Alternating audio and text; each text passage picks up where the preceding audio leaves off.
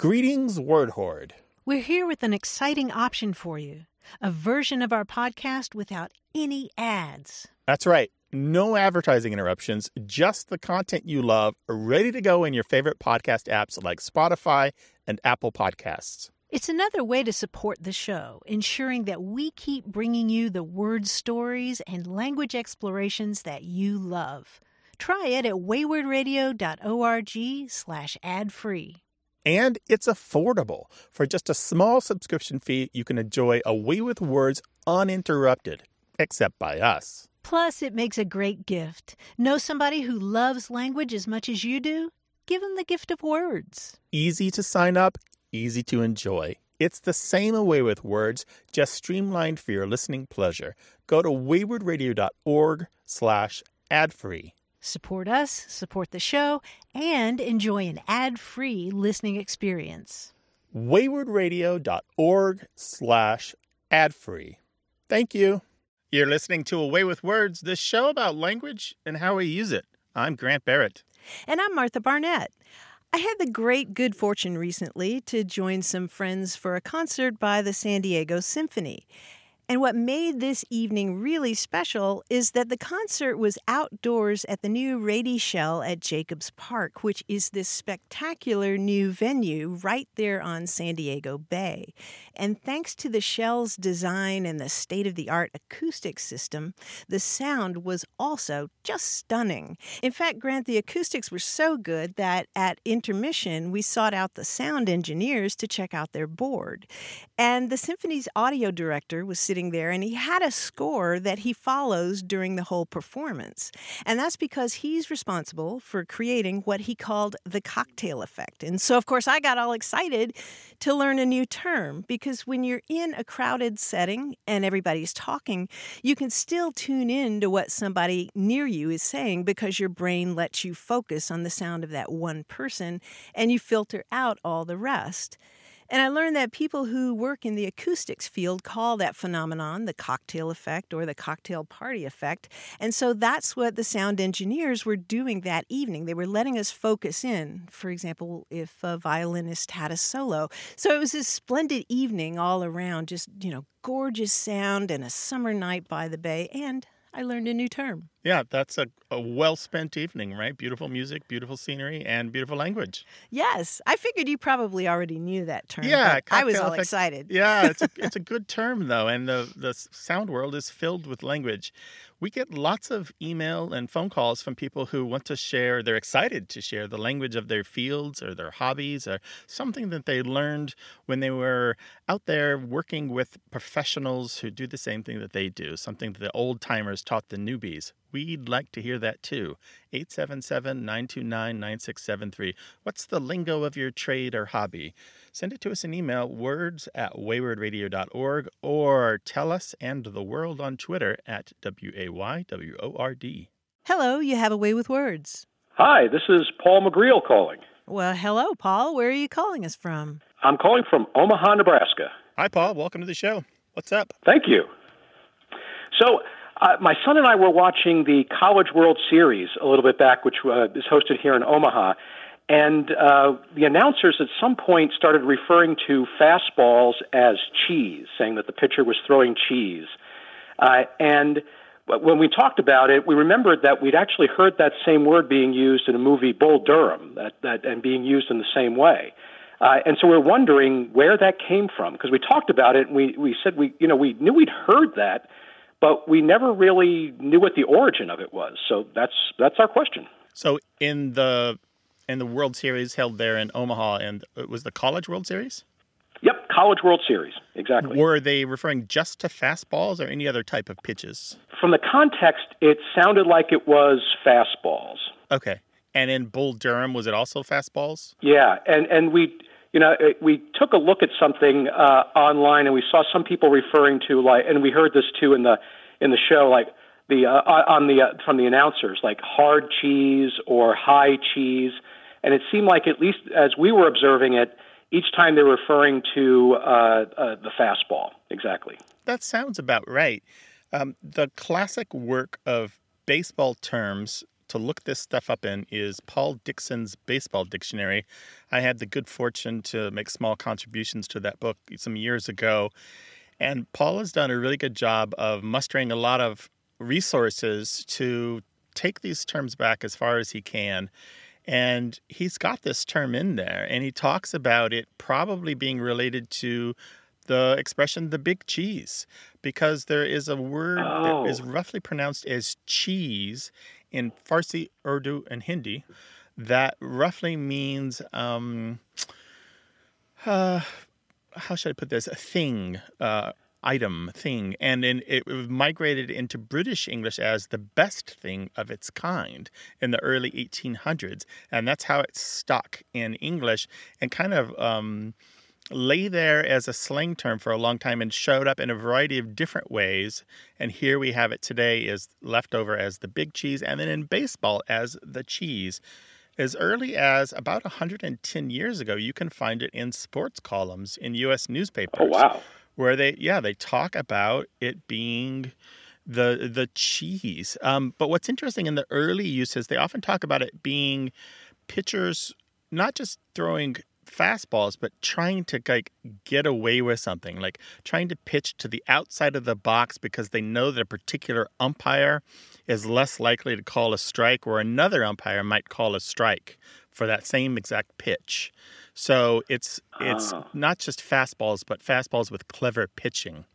One quote I see from a 1923 newspaper is, "The cheese pitcher is the lad who is always working the corners and trying to kid the umps out of giving him the edge." It's really interesting. There's a little bit of gradual transition on that term. So that's what Paul Dixon believes, and I think Paul is right on this, that the cheese in baseball ultimately goes back through hundreds of years to this term borrowed from Farsi, Urdu, and Hindi, meaning thing, and it arrived in English as the big thing or the main thing, the best thing. Oh, okay. And so is it saying something about the pitcher themselves being big cheese or something like that for being able to throw it? Well, I think what happened was it kind of became conflated with stuff, because stuff is used often in the same way, right? They talk about a pitcher's stuff. Although with stuff, it can be neutral or negative. He hasn't got the stuff. He's got the stuff. Or what's his stuff like, right? When they talk about his stuff, they're talking about the quality of his pitching. And so would it be almost redundant to say someone has hard cheese or something like that? Is that given that there's already an implication that it has something special to it? Yeah, that's kind of what I'm saying here. It sounds like it's moved on. It sounds like in the beginning, cheese was automatically positive, and it sounds like over the years, it kind of just became their pitching in general. So now it does require the adjective or some kind of embellishment to kind of say what kind of cheese it is. I can really imagine sports writers and announcers embellishing, as you said, Grant, and doing all kinds of variations. Oh, man, that was stinky cheese. You know? Paul, thank you so much for calling. We appreciate it. Yeah, and thank you for answering the question. That was great. It was a lot of fun. Thank you. Take care. Bye-bye. You too. Bye. That dictionary, again, is Paul Dixon's Baseball Dictionary. It's not often that you find a work that is so thorough for a particular field, but this one really does the job. It's a great browsing dictionary, even if you're not into baseball. And if somebody in your life is into baseball, it's a fantastic gift. 877-929-9673, or talk to us on Twitter at WAYWORD. And if you've missed part of this episode or past episodes, you can find them at waywardradio.org. Hello, you have a way with words. Hi, this is Piper. I'm from Reno, Nevada. And I'm calling about a question for movie trailers. And why do you watch them before the movie? Because the camping trailer you tow behind the car. Yeah, that's a good question. So you're sitting in the movie wondering if you're watching everything backward. Yeah, exactly. Yeah, like you don't push a trailer, you pull it. Mm-hmm. Well, Piper, that is an excellent question, and a lot of adults have wondered that same thing because, as you said, a trailer goes behind a vehicle, right? So why would the movie trailer be up at the top of the show? Exactly. Well, there's some history behind that that's really interesting. Do you usually watch movies at home, or do you go to a theater? Usually at home. Mm-hmm.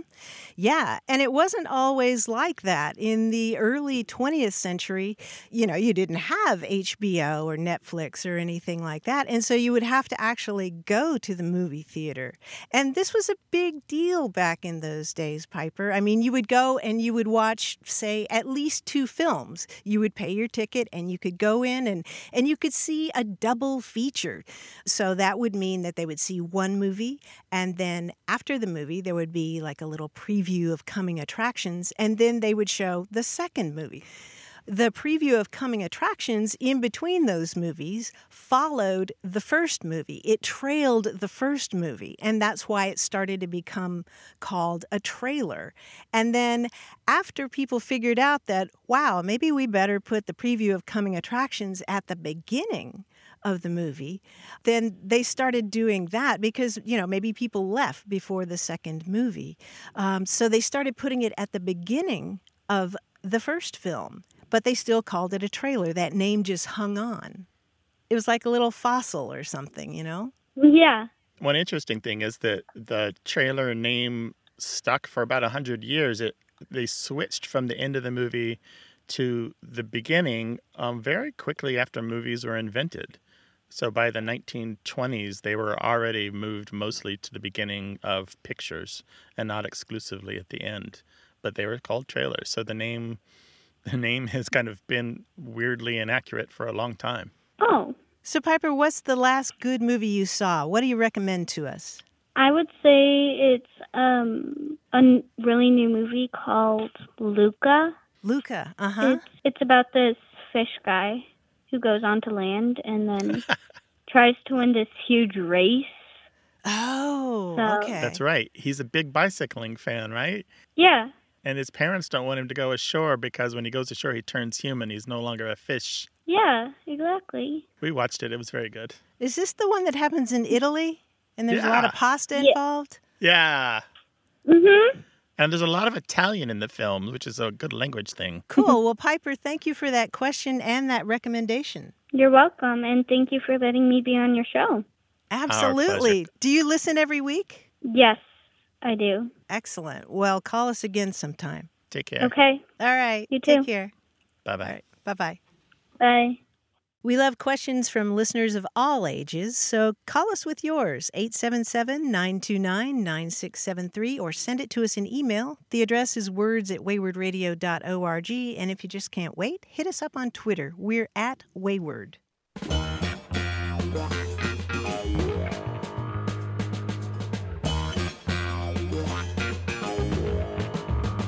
Steve Ekren in Simi Valley, California says, my family has always referred to the containers of grated Parmesan cheese, typically used for topping spaghetti, as shaky cheese. An example would be me asking my child, do you want some shaky cheese on your noodles? And he wonders if anybody else uses this term. As a matter of fact, they do. That is an incredibly common term for it.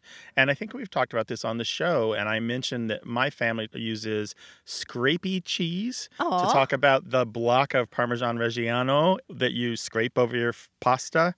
And other families apparently do the same thing that we do. So there's shaky cheese and scrapey cheese, and these are fairly commonly coined individually by families all across the English-speaking world. Share your family words with us, words@waywardradio.org, or find us on Twitter @Wayward.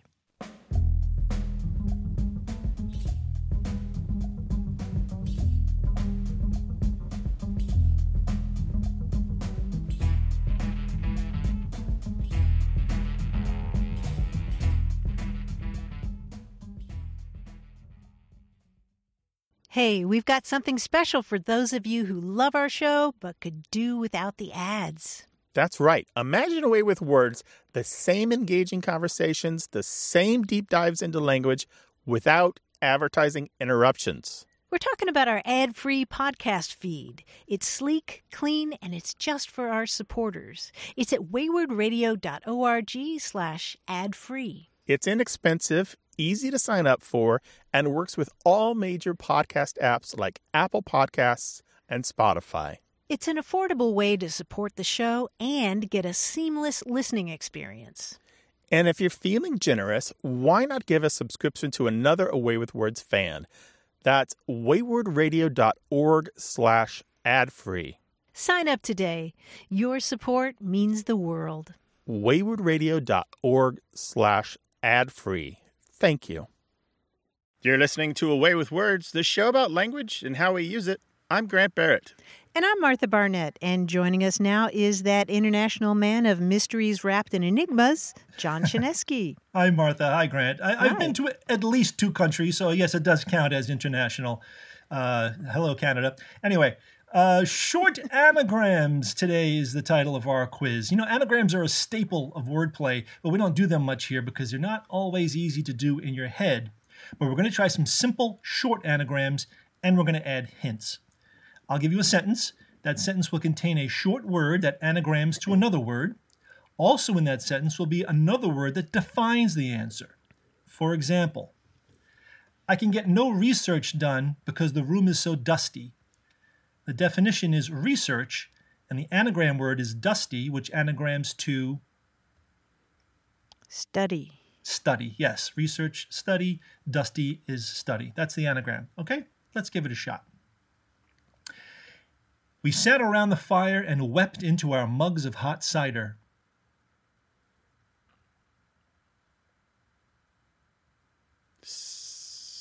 Not smug. Hot cider. Sounds like cider is the key word. Yeah, here. Yeah. It's got to be something probably Yeah. ends in an S. And is Like it a reside. synonym for wept? Yes. No, I think it's Like Oh, cried? is it? Yes, cried is the anagram of cider, and the definition is the word wept. Nicely done. Yeah. This summer, I want to sample the grits in every southern state. This taste and sample. Yes, exactly. Oh, Taste. State good. anagrams to taste, and it's a That's synonym right. for sample. Nicely done. A dark, hairy thing crept out of the closet. Oh, night. Thing anagrams to night, which is Yes. Oh, dark. good one. For dark, yes, that was the tricky part. Was the definition. Here we go. I'm going to toss this poem because it's not worth my time. You're not going to emit it. No, And we're not that's- anagramming this. No, Are you moping? no, not No. anagramming poem either.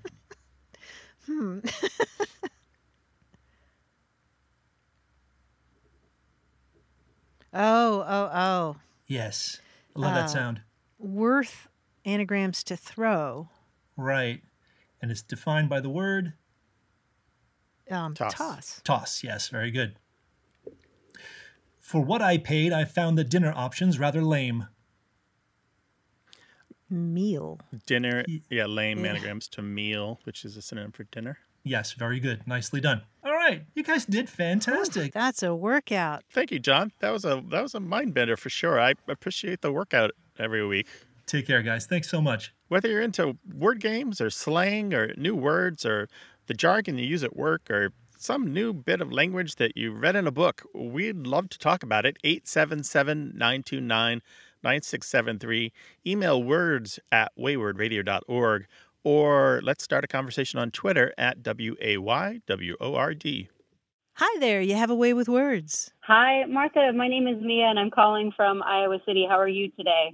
Hey, Mia. I'm doing great. We're glad to have you. What's up? There is a word that I don't understand, and I'll just go right to it. It is the word bummed or bummer or bummed out. So if something goes wrong, you're bummed like that? Well, I could give a little bit more context. Grant, that's correct. So my fiance is a little bit older than me, and he's from Harrisburg, Pennsylvania, and I come from the Midwest. And frequently, when something isn't going his way, he'll say that he's bummed out or super bummed. And potentially, I'm a little bit too concerned about his well-being. And I think that something is really, really wrong when he says that he's super bummed. But then he backs down and he says, no, it's like slightly annoying or slightly uncomfortable, where to me, if I were to say, gosh, I'm so bummed out or super bummed out, that would be a big deal. So I'm not quite sure what bummed or bummed out means. I don't know where the word comes from. And he and I can't agree upon the meaning or the correct usage of these words. So can you help me out? So it's a matter of degrees, a difference of opinion on how exactly, how negative a situation of being bummed out is. That's it. You've nailed the problem that I'm running into. You explained it well, Mia. Martha, what do you think? If I came to you and said, "Oh, I'm so bummed about the way this happened," what would you think? Would you think that like it was irreversible or terrible, or that we really need to like, I don't know, call in the producer or call in the police? I think it depends on how you present it. If you said, "I am so bummed," that's going to be different from I'm so bummed. Yeah. Yeah, so if I just said bummer and then moved on, then you would know that it wasn't a big deal. Yeah, context, of course, always matters, Mia. And I wonder if it's just that you are a really sensitive individual and your love for him is what's really coming into play here. That your sensitivity to his feelings because he's someone that you care for is really having a lot of influence on your reading of this, because you don't obviously want him to be in a terrible situation that needs fixing. But in general, my understanding of being bummed is that it's not like being aggravated. It's a little milder than being aggravated. Oh, I'm going to get a lot of email about that, aren't I? Well, it's certainly not devastated. Yeah, if you devastated, came in and that's a said, better word. "Yeah, oh, I'm so devastated." Bummed. I mean, you can be bummed about all kinds of little things, right? Yeah, you could be bummed about not getting tickets for a baseball game that you want to go to, or you could be bummed about missing your chance to see a friend who was in town, but you just couldn't make it work. But you could also be bummed about your food arriving from a restaurant that you really love, and it's all over the inside of the bag, and it's inedible. Yeah, I think that's a good bummed example. So, Mia, thank you so much for making us look a little more closely at this word. I never really thought about it before. You know what? This helps us so much, and this conversation was definitely not a bummer. So thank you so much for your time today. Thank you. And you don't sound like a bummer at all either, Mia. Give our best to your guy, all right? Yeah, thanks so much. Take care. Take care. Bye-bye. Thanks. Bye-bye. Bye. Of course, I didn't even mention bum idea, bum leg, bum deal. These are all the same bum. They're all bum is just a broken or incorrect or faulty or fake version of the thing.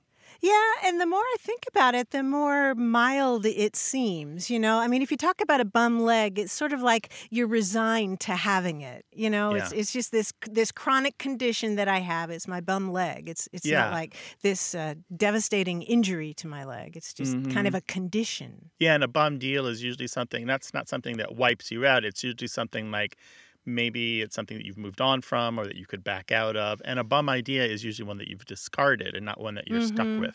Well, we'd love to know your opinions, so give us a call, 877-929-9673, or send it to us in email. That address is words@waywordradio.org.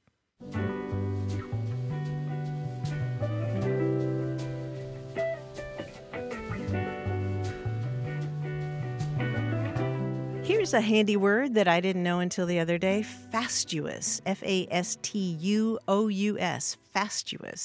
fastuous. It's not related to the word fast, is it? Meaning speedy? No, it's related to the Latin word fastuosus. Something that holds on tightly, like holding fast to a branch. The chameleon held fast to the branch. Excellent guess, but no. No. What is it? Fastuosus in Latin means proud or haughty, and so somebody who's fastuous is characterized by excessive pride, vanity, or self-importance. Or something that's fastuous is characterized by an ostentatious show of wealth. I love that. Fastuous and fastuosity is the noun form of that. Nice. Call us with your language question, 877-929-9673. Hello, you have a way with words. Hi, this is Robert Elder calling from Oak Park, Illinois. Hi, Robert. Welcome to the show. So I was wondering, when I was in college at the University of Oregon, a Brazilian friend of mine told me about a phrase that I've never forgotten. And in essence, it's what men would say when they saw a woman who was so beautiful they thought that they didn't stand a chance with her. And I've lost the original Portuguese, but the translation is, "She is too much sand for my little truck." and this is a more memorable version of "She's out of my league," but it made me think, are there other variations of this kind of expression in other languages? Do you know the Portuguese? So it's "She is too much sand for my little truck." Do you know the Portuguese version? I lost it. And actually years ago, I asked Mark Sandman, who was a lead singer for the band Morphine, what it was, because he was a cab driver in Brazil, but I've since even lost that. So I'm hoping you guys know what it is. And again, if there are other variations. It's such a sad phrase, isn't it? She's too much sand for my little truck. It is, but it's far more descriptive than "she's out of my league," Right, Yeah. right. Yeah. And in Brazilian Portuguese, it's something like, ela é muita areia pro meu caminhãozinho. It's, she's too much sand for my little truck, which is, I don't know, it's just so sad, It's talking about inability to attain the impossible.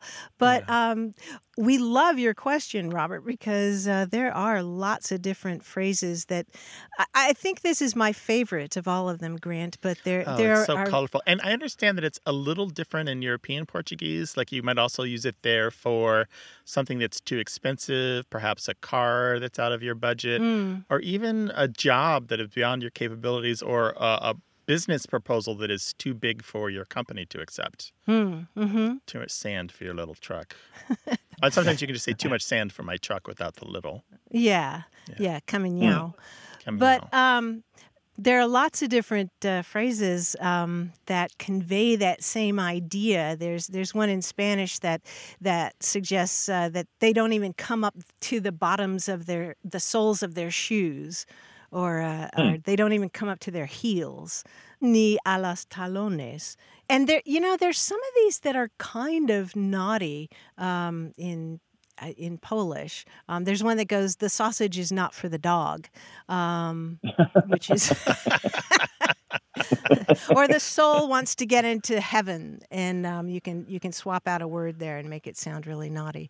But Grant, I know you're a fan of these as well. But you mentioned something about not coming up to the heels. In a lot of European languages, including French, Hebrew, Czech, and German, there is something about not reaching your ankles. In French, it's "loin de lui arriver à la cheville."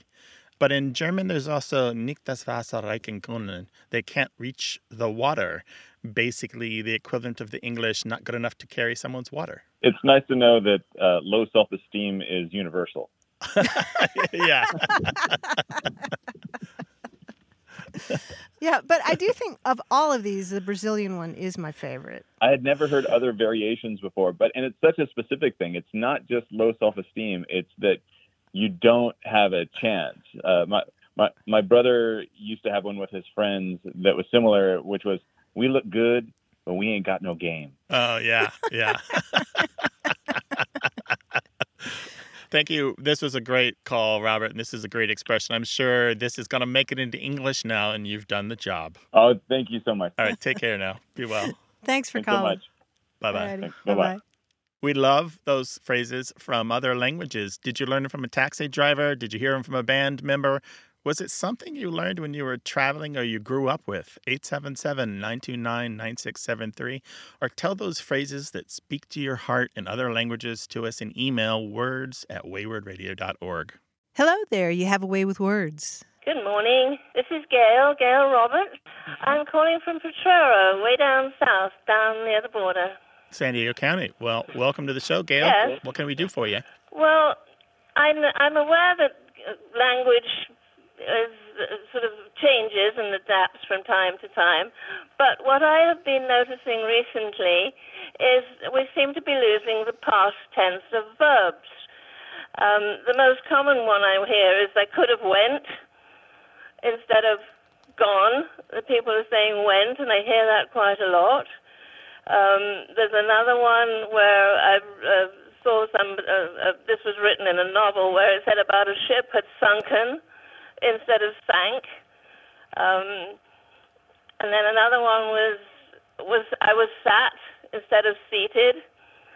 And then another, it's not quite the same, but another one where I've heard several people say this, I was drugged instead of dragged.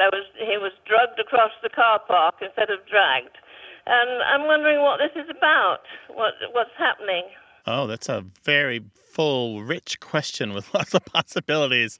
There's so much to say because each of those is its own special circumstance. We have talked, for example, about the I was sat or I was sitting on the show before, and that is a change that is currently underway in British English, where saying I was sat is now becoming more of the norm instead of saying I was sitting or I was seated. Okay. What was the first one you said? I have went. Yes, that one. People could have went, or instead of saying I could have gone or I would have gone. Yeah, that one rings as false to most native speakers' ears, except that you will often hear it. I don't have a lot of data on that, but I know that some linguists are tracking that, and we're looking to see if that's undergoing a transformation. But what we do generally see is that there are a lot of verbs in English. If there's a past participle form that is non-standard, sometimes it also shows up in the past form. What's a really good example? We have shook and shaken. I was shook or I was shaken. Which one sounds more correct to you if I was talking about something that happened yesterday? I would say I was shaken. I was shaken. Yet to the modern ear, a lot of people would say that they can be either one. I was shook or I was shaken, that either one of these can serve the purpose. So what we're seeing is a kind of a collision or a condensation or a collapsing of the past tense and the past participle. What you've noticed, Gail, because you're an observer of language, an observant observer of language, is an ongoing change that's been going for centuries in English. And we're in the middle of it. And we don't know where it's going to end up, but we will know in 300 or 400 years. So stay tuned. Oh, it's a long time for me to hang around. We may see that those past tense forms and those past participle forms ultimately become the same. It does look like that's where we're headed. And this kind of simplification has happened in English before. There are a few cases where sneaked and snuck, for example, where we get new past participle forms. But for the most part, they seem to be collapsing and reducing. Okay. Well, that's fascinating. Thank you so much. I appreciate your interest. So, Gail, we hope we've shined a light on the answer for Definitely, yes. Thank you so much. And I have to tell you, you're the high spot of my weekend. I do enjoy your program every weekend. Oh, bless your heart. Much. All right, Gail, thank you. Bye-bye. 877-929-9673.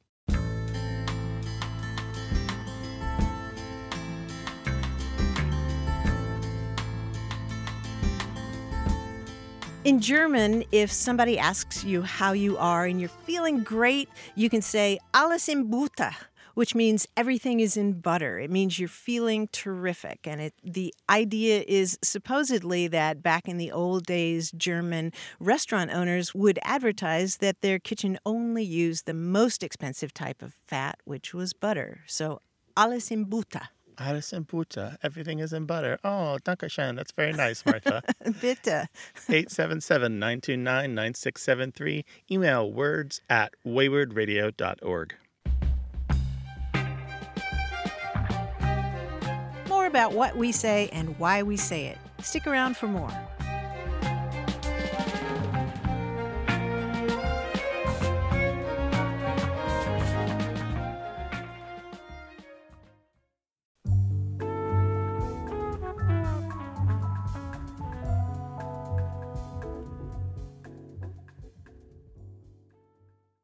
Got a minute?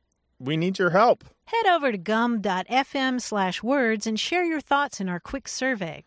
Your feedback matters. It's the backbone of our show's success. Thanks for making our show even more successful. That's gum.fm/WORDS. Thank you. You're listening to Away with Words, the show about language and how we use it. I'm Grant Barrett. And I'm Martha Barnett. Last week I was having some knee pain, enough that I went to my doctor's office. And the physician's assistant there examined my leg and did some squeezing and manipulating, and he said that I had an inflammation of the bursa on the inside of my knee, just below the joint. And he explained that a bursa is a fluid-filled sac that acts as a cushion there in the joint. And so I was thinking, cool, the word bursa is the Latin word for purse. And we get the word bursar from that, somebody who controls the purse strings at a college. And we also get the word reimburse from the Latin word for purse, where you're putting money back in somebody's purse. And then he said that bursa specifically was called the pes anserinus. And I'm thinking, wait, pes anserinus? But that's the Latin for goosefoot. You're telling me I have a goosefoot in my knee? And he said, oh, I don't know. That's just what they taught us in medical school. That's just what we memorized. And I'm thinking, no, that means goosefoot. Why do I have a goosefoot in my knee? Because the Latin word pes, P-E-S, means foot. And the genitive of that, pedis, gives us pedestrian and pedal. And then I was thinking about the word anserinus because in Latin, anserinus means goose-like. And in English, the word answering means silly or stupid as a goose. Like you would say, he engaged in answering behavior.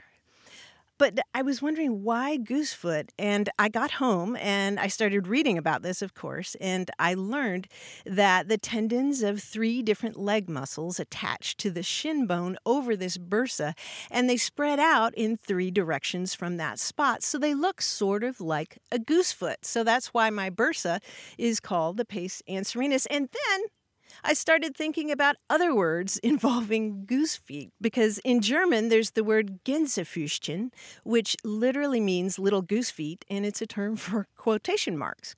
Gänsefüßchen. And then, Grant, there's one more word in English that has a bird foot in it.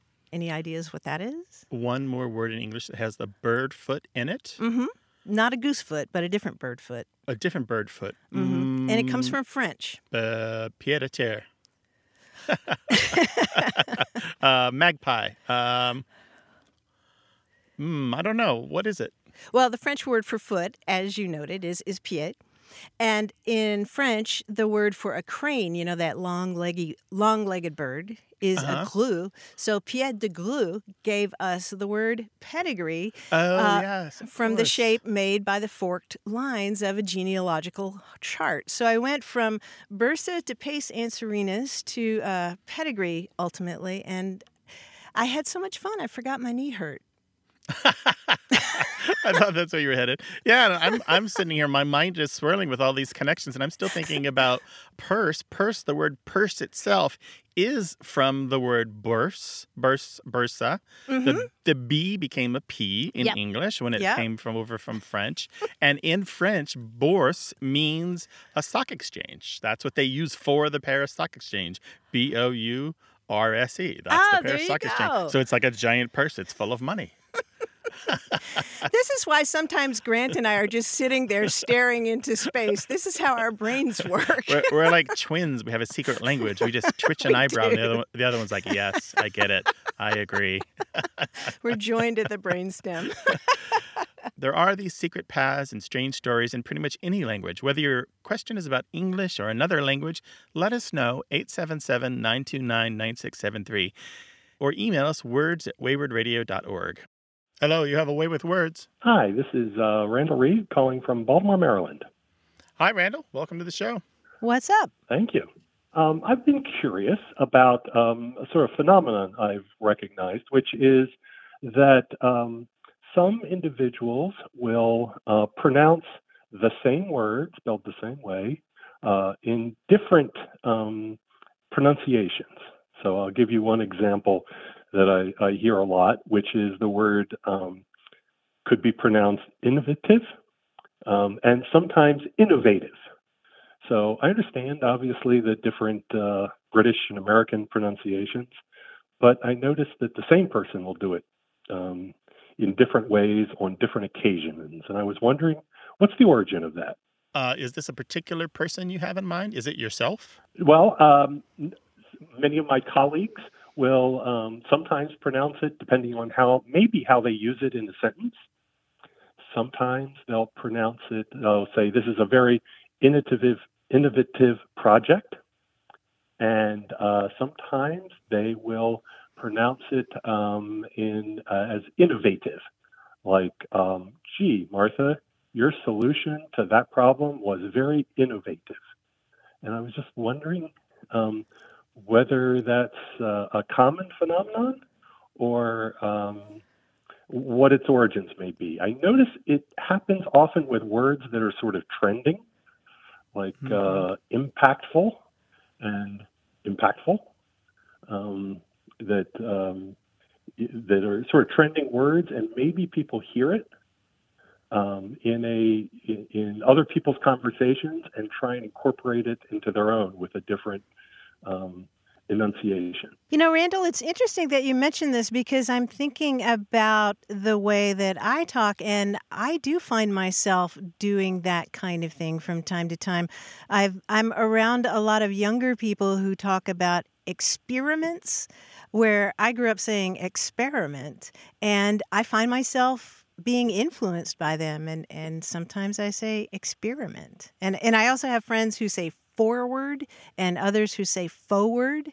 And I find myself going back and forth between those two pronunciations, one with the R and one without the R. Yeah, it's incredibly common, Randall, especially in a collaborative environment where people come from a variety of different backgrounds and where you might be consuming a lot of different media, or perhaps going to conferences or having conference calls with other professionals in the field from other universities or other companies or even other continents where they speak a different varieties of English, or even English that's not their first or even third or fifth language.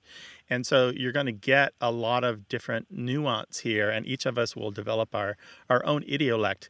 With innovative or innovative, as you mentioned, there is the US-UK divide. Americans tend to say innovative. The people in the UK tend to say innovative.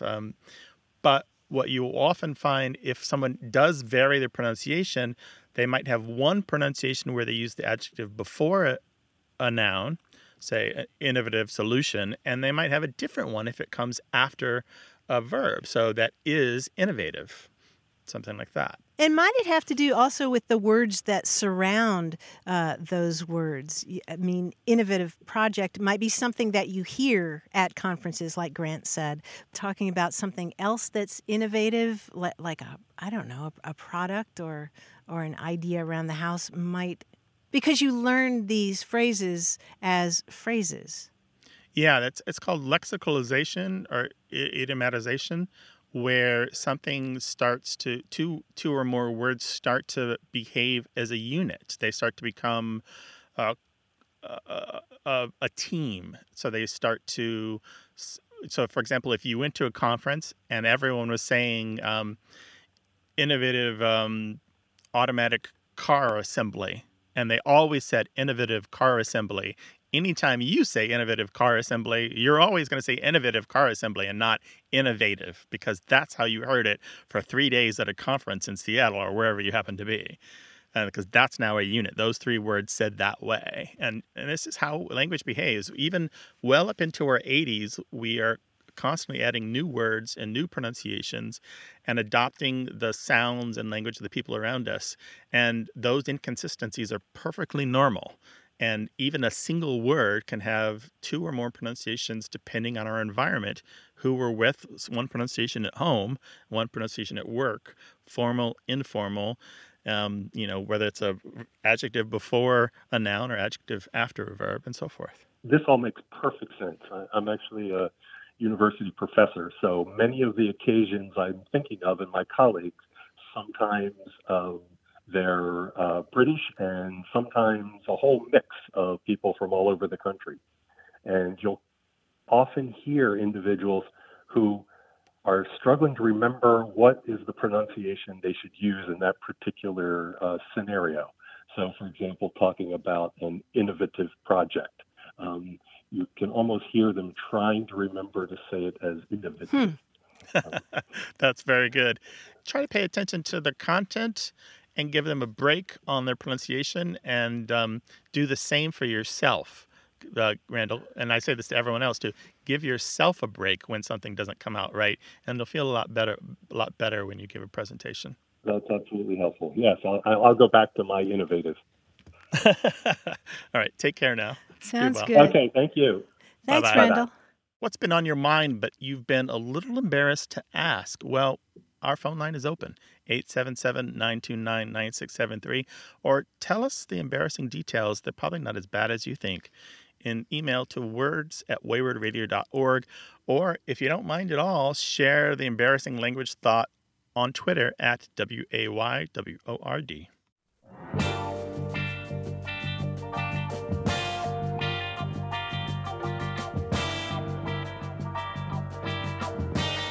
A while back, we were discussing bedroom furniture and how, taken together, that furniture can be called either a bedroom suite or a bedroom suit. You remember that conversation, Grant? Right, and that surprised a lot of people because they'd only ever heard suite and they thought suit was automatically wrong.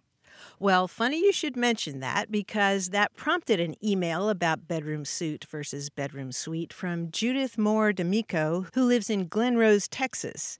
And Judith writes, "This nearly caused a hiccup in the relationship between me and my fiancé. I called him and told him I had found a really good deal on a bedroom suit for only $600. There was a long silence, followed by a rather timid, 'Was that a good deal?' The poor man was from Pittsburgh, PA, and thought I was not only spending $600 on a nightgown, but also thought that was a good deal."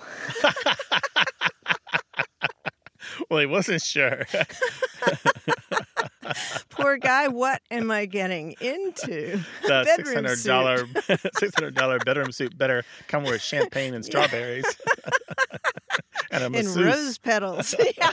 And a hotel room in Hawaii.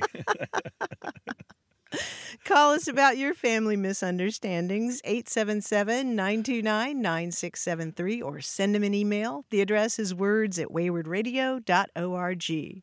Hello, you have a way with words. Hi there. I'm Charlie Lutz from Lexington, Kentucky. Hey, Charlie, welcome to the show. What's up? Well, Grant, I'm an old guy, but I'm also a newlywed. And my wonderful, amazing wife, who is from Eastern Kentucky, used an expression that was entirely new to me. So I'm now 68 years old, so I've been around a while, but I hadn't heard this one. As her way of saying that something is no longer her responsibility, such as when she retired, all that work stuff was no longer her responsibility. Her phrase was, "Not my circus, not my monkeys." Which I thought was it delighted me anyway. And Charlie, what exactly did she mean by that? Not She my meant, circus, not my monkeys. That's no longer my responsibility. I don't have to worry about all that stuff. That's in somebody else's hands now. It doesn't necessarily mean, I hope they fail or I hope they succeed or anything. It just means it's not my responsibility. Yeah, that's a great phrase. Where is she from in Eastern Kentucky? I have to ask. She grew up in Ashland, and her people come from Pennsylvania and West Virginia, and I don't know exactly when they came into Kentucky, maybe a long time ago, but at any rate, Pennsylvania and West Virginia were the kind of precursor locations. Okay, and she never told you where she learned that? No, she didn't. She didn't know. She just said it wasn't original to her, but she didn't recall where she had learned that. But given that I've never heard that before, I'm thinking it's kind of particular. Well, the reason that I was asking about Polish is that apparently it comes from a Polish saying that is the same idea, not my circus, not my monkeys. Grant, do you want to give that Polish a crack? I apologize to the Polish-speaking people of the world, but it's something like nie mój cirk, nie mój małpy. Something like that. Something like that. Nie moje małpy.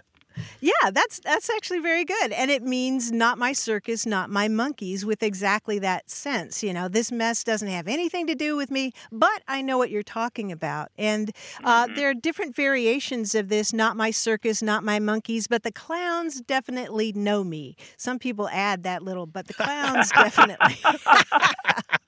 That makes it even better. Yeah. Yeah, your wife might appreciate that. Yeah, I've heard other examples of this, like not my money, not my business. My favorite is not my pig, not my farm. I've actually adopted that one. Not my pig, not my farm. Just, you wash your hands of it. You just walk away from it. As far as we know, it's reflected in Polish. It's been around for at least a couple of decades in Polish, and we seem to have picked it up. At least 3 decades. Yeah. Oh, so it might have originated this century, or the late 20th century. Mm-hmm. Yeah, and language researchers, and me included, have tried to trace this back in Polish further than the early 90s, and we haven't been able to find it in print earlier than 91. Now, it certainly could be older than that, but we just haven't found the evidence yet. Cool. And it's what linguists call a calque. It's a borrowing that's a word by word translation of the exact Polish. Not my circus, not my monkeys. And then something happened in 2014, Martha. Suddenly, the whole internet was alive with people passing this phrase around. And T-shirts were being made, and screenshots, and motivational signage, and all kinds of snarky stuff on every social media platform, where just exploded in popularity. Not sure why, but just in 2014, it just became huge in English. So, Charlie, that could be a good gift for your new wife, a T-shirt or a mug with that on it. You can find them on the internet. Okay, and the last part is, but I know the clowns? Yeah, not my circus, not my monkeys, but the clowns definitely know me. Oh, the clowns know me. Okay, the clowns know me. Interesting. Well, in my opinion, that makes it even better. Yeah, try that one out on her. Charlie, thank you so much for calling. Take care now. Yeah, fun to talk to you. Bye-bye. Yeah, Bye. best to your wife. Well, do you have a variation on not my circus, not my monkeys? Or maybe you have another phrase you're curious about. Give us a call, 877-929-9673, or send it to us in email. That address is words@waywordradio.org.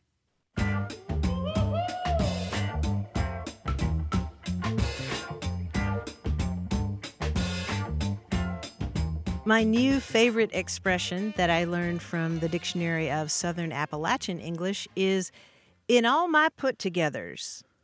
And that means in all of my experience. I never saw anything like that in all my put-togethers. Oh, yeah, that's a good one. That's going in the permanent lexicon. Not just your experience, but everything that you figured out from your experience. Yes, right? yes.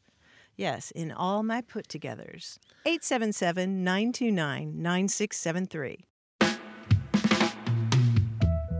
Thanks to senior producer Stephanie Levine, editor Tim Felton, and production assistant Rachel Elizabeth Weisler. You can send us messages, subscribe to the podcast and newsletter, and catch up on hundreds of past episodes at waywordradio.org.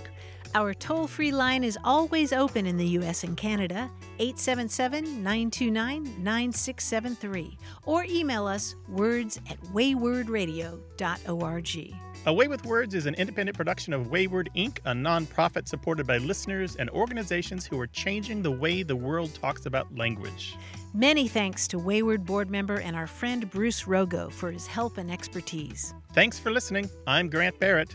And I'm Martha Barnett. Until next time, goodbye. Bye-bye.